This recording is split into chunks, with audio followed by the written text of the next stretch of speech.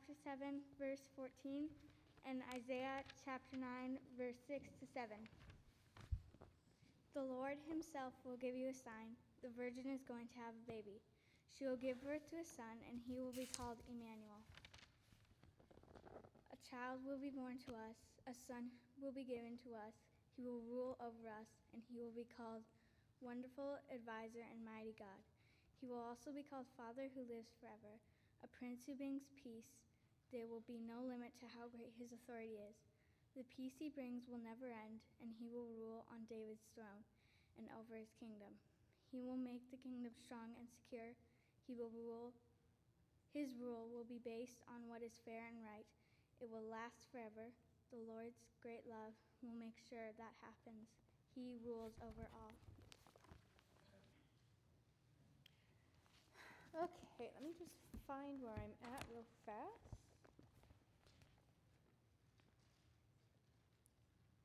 As long as it still exists in my Bible, because sometimes I'm pretty sure books just disappear right when you need them. I'm convinced of it. All right, before we dive in and get started, I just want to open this up in a word of prayer.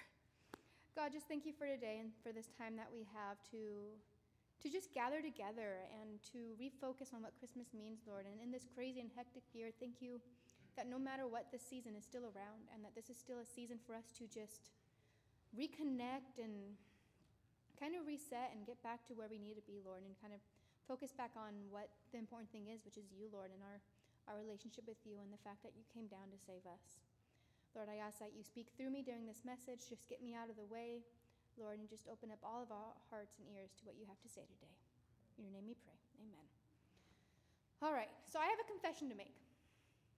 When I was a teen, and Chase can confirm this, I was addicted to Converse All-Stars. Yes, the shoe. I am a girl after all. Stereotypically, we like shoes, and those were my shoes of choice. And I would fondly refer to them as Chucks, so throughout this little bit you'll be hearing me say Chucks. I'm just talking about the Converse All-Star shoes. And at one point, I had quite a collection going. And I would love to say this was all of them. I think there's like 10 pairs up there, but I am certain that I had more Chucks in the back of my closet behind all the rest of my shoes, because that wasn't just all of my shoes there, and my parents were not very thrilled about that, but it happened. But it's okay, I was thrifty. My parents wouldn't spend, $50 on new shoes, and so I got really good at scouring thrift stores to find shoes my size. And it didn't matter the color, as you can tell, the style, or even like the fabric or anything like that. As long as they were Chucks and they were my size, they were in my pocket. And as an officer's kid, I get my parents' discount. So that just made it 10 times worse for them. Because it's like, well, Mom, I get like this much % off because I'm your daughter, and you just let it happen, Mom, it's fine. Don't look at your pocketbook, it's okay. They could be $50, but they're only $5. And I think out of all those shoes, I maybe paid, I say me, it wasn't me who paid full price, let's be honest. I think my family, my parents paid full price for one of them, which is the knee-high ones, which I begged my parents for years because I thought they were the coolest things. And they bought them for me, and I maybe wore them 5 times because I had no idea how to wear them. But I loved Chucks. They were my shoes, and I still, out of all the sneakers in the world, if I get a chance to wear them, will gravitate towards my Chucks. And with all of those shoes, you would figure that I would wear one every day of the week. I have options. I could do it. But no, I wore the same pair over and over and over again until the sole basically disappeared. And then I would keep wearing them until my parents commented on how ratty they are enough times where I just got sick of it. So then I said, you know what? Fine. I'll move on to the next pair. And I would take those off, put them in the closet. Notice I don't throw them away. And move on to the next pair, just to repeat that cycle over and over and over again, which is why I don't have a lot of Chucks left. And it went that way with almost every single pair of shoes that I had. And most of those shoes that you see up there have now either ended up in a donation bin, like the knee-high ones did, or ended up in the trash, much to my parents' joy. But I have two pairs of Chucks left from that time. One of them are the ones with the bright orange shoelaces, which I still have, and I don't really know why I still have them. They're not my style anymore, but my mind says, oh, just keep them, it's fine. The other pair that I still have are the ones right next to it, the purple ones. And I'm gonna be honest with you guys, today's been a morning. It's been a really forgetful morning, as you could probably tell when I came up here without my tunic on, because I forgot. But I also had this great plan. At some point before I came up to preach, I was gonna go behind, I was gonna slip on my purple Chucks and come out and have like this big reveal, like, and these are my shoes. And then I got to the core today and I left my Chucks at home. So, it's one of those mornings. But they were my favorites, which is why I still have them. They were my favorite style. I loved the high tops. They were my favorite color. They were my favorite fabric, because sometimes Converse go outside the canvas and it's weird, but they were canvas and they were perfect. And at one point, Teenage Belle had written a simple word on them. And I don't know why I did it. Well, I kind of do. But I was one of those, during that time, it was when it was really popular to write on your Converse and draw on them, and I just couldn't bring myself to do it. Oddly enough, considering how much I destroyed them, but I just could not write on my Converse. But this one pair, in the middle of class or school or something, I decided to write the word hope on them. And it became a thing where I would wear those shoes when I needed just a little bit more hope. And because I didn't want to destroy those shoes, I would save them for those special days where I needed just a little bit more oomph to get through the day. Just a little bit more joy. Because when I would look at those shoes and see them on my feet, I would think, I can do it. I'm in my purple Chucks, everything's gonna be fine. Those are my shoes that I wore when I needed hope. I would also save those shoes for days where I was feeling exceptionally hopeful and joyful. On my best days where I just wanted everything to go right. I would put my purple Chucks on and I would walk out the door, and not everything always went right, but my mind was set and my mind was hopeful for a good day. Those shoes became my special shoes, which is why they didn't get worn out, and which is why I didn't wear them religiously, because they were for something. I had to hold on to them. I was holding on to these shoes that at the time represented hope for me. And I know it's silly, but after all these years, when I see these shoes, I still think of hope. When I see these shoes, I still think of holding on to something greater than what I already have. Which is why I really wanted to wear them and say, I still have them, look, there's hope right there. So I just want you to picture, a slightly old pair of shoes that say hope. Just keep that image in your brain the rest of the sermon. They're there, you can't see it, but I promise they still exist. Chase, do they still exist in my closet?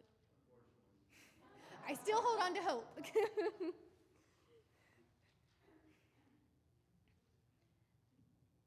For 700 years, the Israelites had to hold on to hope, awaiting a promise made by God about a Savior coming to rescue them. Isaiah 7:14 says, therefore, the Lord himself will give you a sign. The virgin will conceive and give birth to a son, and will call him Emmanuel. 700 years between a promise made and a promise fulfilled. 700 years of waiting for the Savior to come. About 700 years of challenges, trials, persecution, and wandering from God time and time again. That's a really long time to wait for something. I don't like waiting like 5 minutes for things. That's a long time to hold on to hope.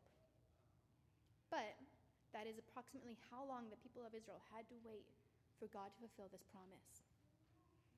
Long before Christ came to earth the first time, God made a promise to Israel, and ultimately through that promise the whole world, that a Savior would come and redeem us all. A Savior born from the most miraculous of situations, born from an ordinary woman in an ordinary place during a pretty ordinary time, but born in impossible circumstances and raised to do what God alone made possible. Isaiah 9:6-7 goes further into the promise, saying, For to us a child is born, to us a son is given, and the government will be on his shoulders. And he will be called Wonderful Counselor, Mighty God, Everlasting Father, Prince of Peace. Of the greatness of his government and peace there will be no end. He will reign on David's throne and over his kingdom, establishing and upholding it with justice and righteousness from that time on and forever. The zeal of the Lord Almighty will accomplish this. That's a pretty big promise made. A really big promise made. One that is only and was only fulfillable by God lining everything up perfectly, by God setting everything up. That promise sets the people of Israel up for a lot of hope. That promise required them a really long time to hold on to that hope. For 700 years, the people of Israel had to hold on to this hope of a Savior, of the Messiah, of rescue. They had to hold on to hope, praying and waiting for the day the Savior was born. And of those 700 years, the Israelites spent about 400 of them living with no word from God about what was going on. The time between the book of Malachi, which is the last book of the Old Testament, and the book of Matthew, which is the first book of the New Testament, is known either as the intertestamental period. I have to slow down and say that word. That's a big word. That is like a $10 word. Or as the 400 years of silence. During this time, God was not communicating with Israel through his prophets, or as far as we know, through any means really besides Scripture. Israel, who had become so accustomed to God speaking through his prophets, so accustomed to hearing God's message in some form, now had to wait in what must first have been a deafening silence. For years, the Israelites had spent, my goodness, I am sorry, it's one of those days. For years, the Israelite people had been hearing warnings of destruction and a promise of redemption, only to have it stop, assumedly pretty abruptly. Communication stopped, but they were still expected to hold on to hope. During that 400 years, the nation could have spent their time in the Word of God, could have spent their time working on their tendency to wander from God, working on their loyalty to him, their relationship with him. They could have spent that time preparing for when the Savior came. History books tell us, though, that that wasn't necessarily what happened. Instead, wars were fought. Israel was conquered over and over again. Outside forces defiled the temple, and politics split the nation. Religious leaders came and split, and voices got from one side were loud and voices from the other side were loud. Pharisees, a group of leaders, were ultra-conservative, developing religious laws to the point where concerns and needs of the people no longer mattered. And on the other side of the same coin, the Sadducees were extremely liberal and believed that though religion was important, it had no part in governing nations. These two extreme sides of the same coin became the voices the Israelites heard for the majority of the time. In the silence, that's what they heard. If they weren't careful, and unfortunately many weren't, it's so easy to give into those voices and to fall off, to forget what you're holding on to hope for. I can't imagine how hard it must have been for them with all those outside forces, with all the outside influences, with the pagan beliefs and other religions are all around them, how hard it was for them to hold on to hope of the coming Messiah. But can you just take a minute and imagine the joy those who held on to hope must have felt as John the Baptist began speaking in the desert? Finally, a prophet had come. Finally, for what must have felt like forever, God was speaking to the nation again. Finally, with the birth of Christ, the Messiah had come. What joy! What excitement! 700 years after the initial prophecy, Luke 2:11 tells us that today in the town of David, a Savior has been born to you. He is the Messiah, the Lord. The promised Messiah had come through a virgin birth, just as Isaiah prophesied all those years ago. He came from the promised bloodline, and as he grew older, experienced and fulfilled more prophecies that were made during the Old Testament. The Messiah the Israelites so urgently waited for had come, and many found their hope fulfilled in him.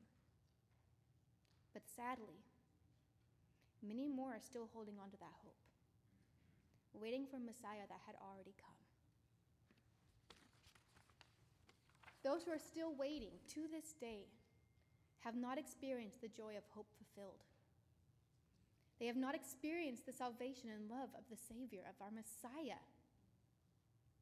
They're stuck, waiting for something that has already come to pass. But we who believe, we who have been saved, have a new hope to hold on to, a hope of the return of Christ, of being able to physically walk alongside our Savior and God. Hebrews 9:28 tells us, "So Christ was sacrificed once to take away the sin of many, and he will appear a second time, not to bear sin, but to bring salvation to those who are waiting for him." And John 14:3 records Jesus saying, "And if I go and prepare a place for you, I will come back and take you to be with me, that you also may be where I am." That is the promise we hold on to hopefully now today. The promise of going home with Christ. What a sweet, sweet promise that is. To walk with Christ.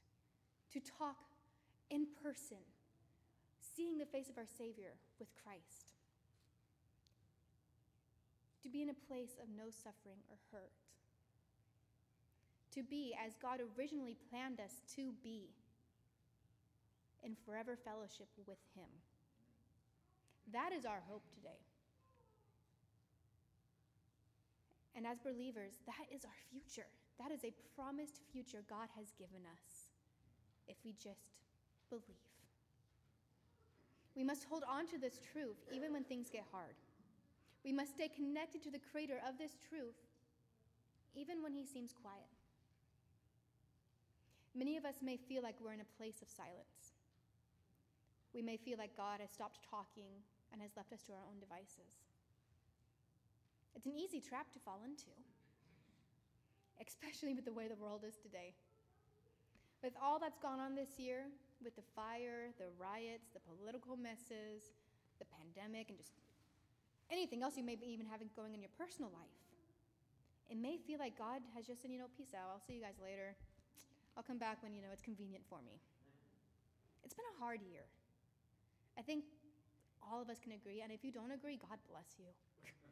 Can I trade some of that energy, please? Because it's been hard. But just because it's hard doesn't mean God isn't here. It doesn't mean that God isn't speaking. During the 400 years of silence the Israelites faced, God may not have been speaking through his prophets, but he was still working. He was preparing the way for Christ to come. He was working behind the scenes, setting everything up to be just right, so that when Christ was born, his prophecies would be fulfilled. During those years of silence, God was doing what God could only do. Only what God could do. He was working behind the scenes. He was setting things up.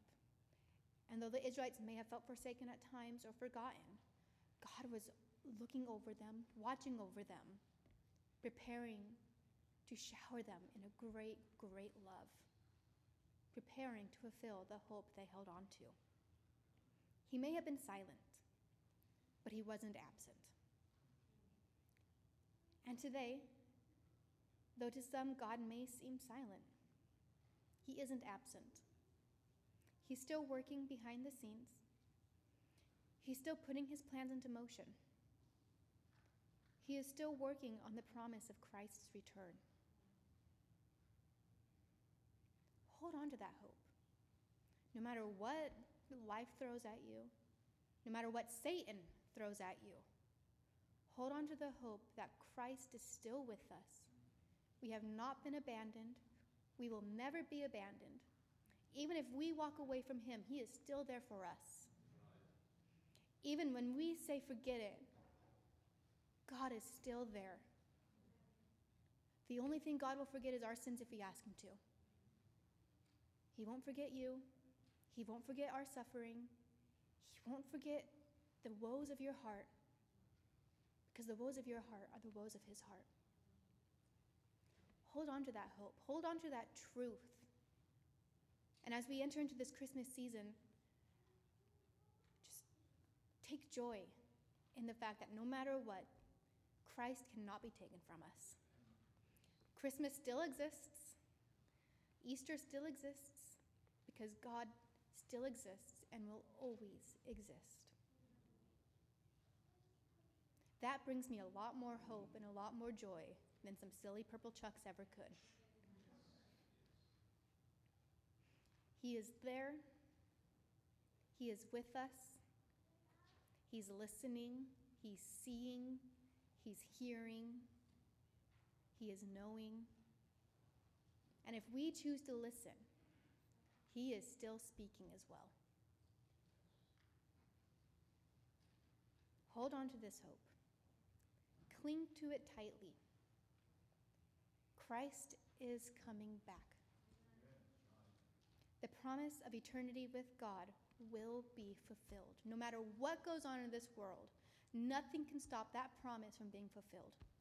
Nothing can stop God from coming back one day and bringing us home with him. No disease, no political uproar, no fires or earthquakes or anything you can think of can stop God from coming back to take us home. That gives me hope. That gives me joy. That gives me what I need to get through the next day and the next day, even when I feel like God's been silent.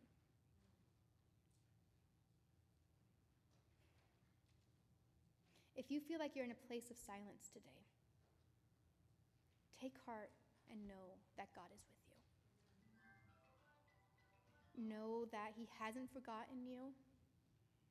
He will never forget you. And most importantly, know that he loves you. No matter if the silence you're in is self-inflicted or you feel abandoned, he still loves you.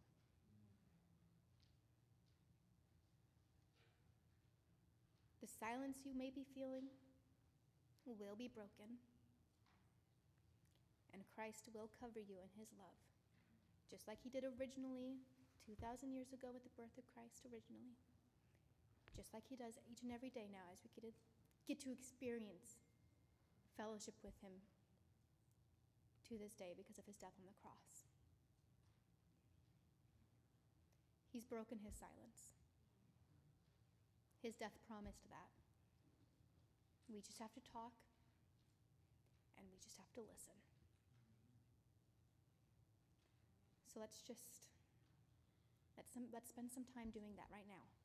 Let's just spend some time in prayer, and let's spend some time listening.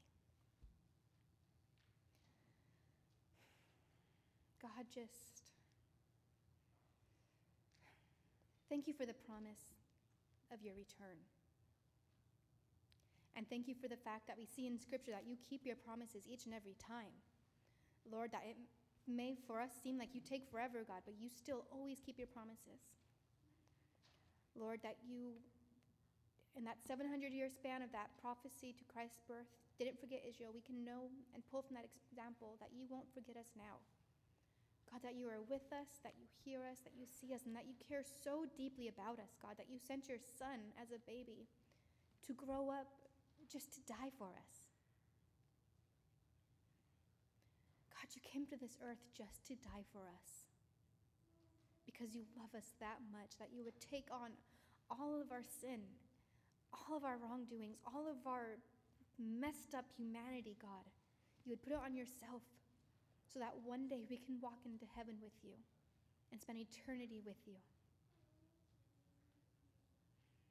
God, that is a hope we should all hold on to. That one day we will see you face to face. And if we believe in you, you will say, well done, and welcome us in.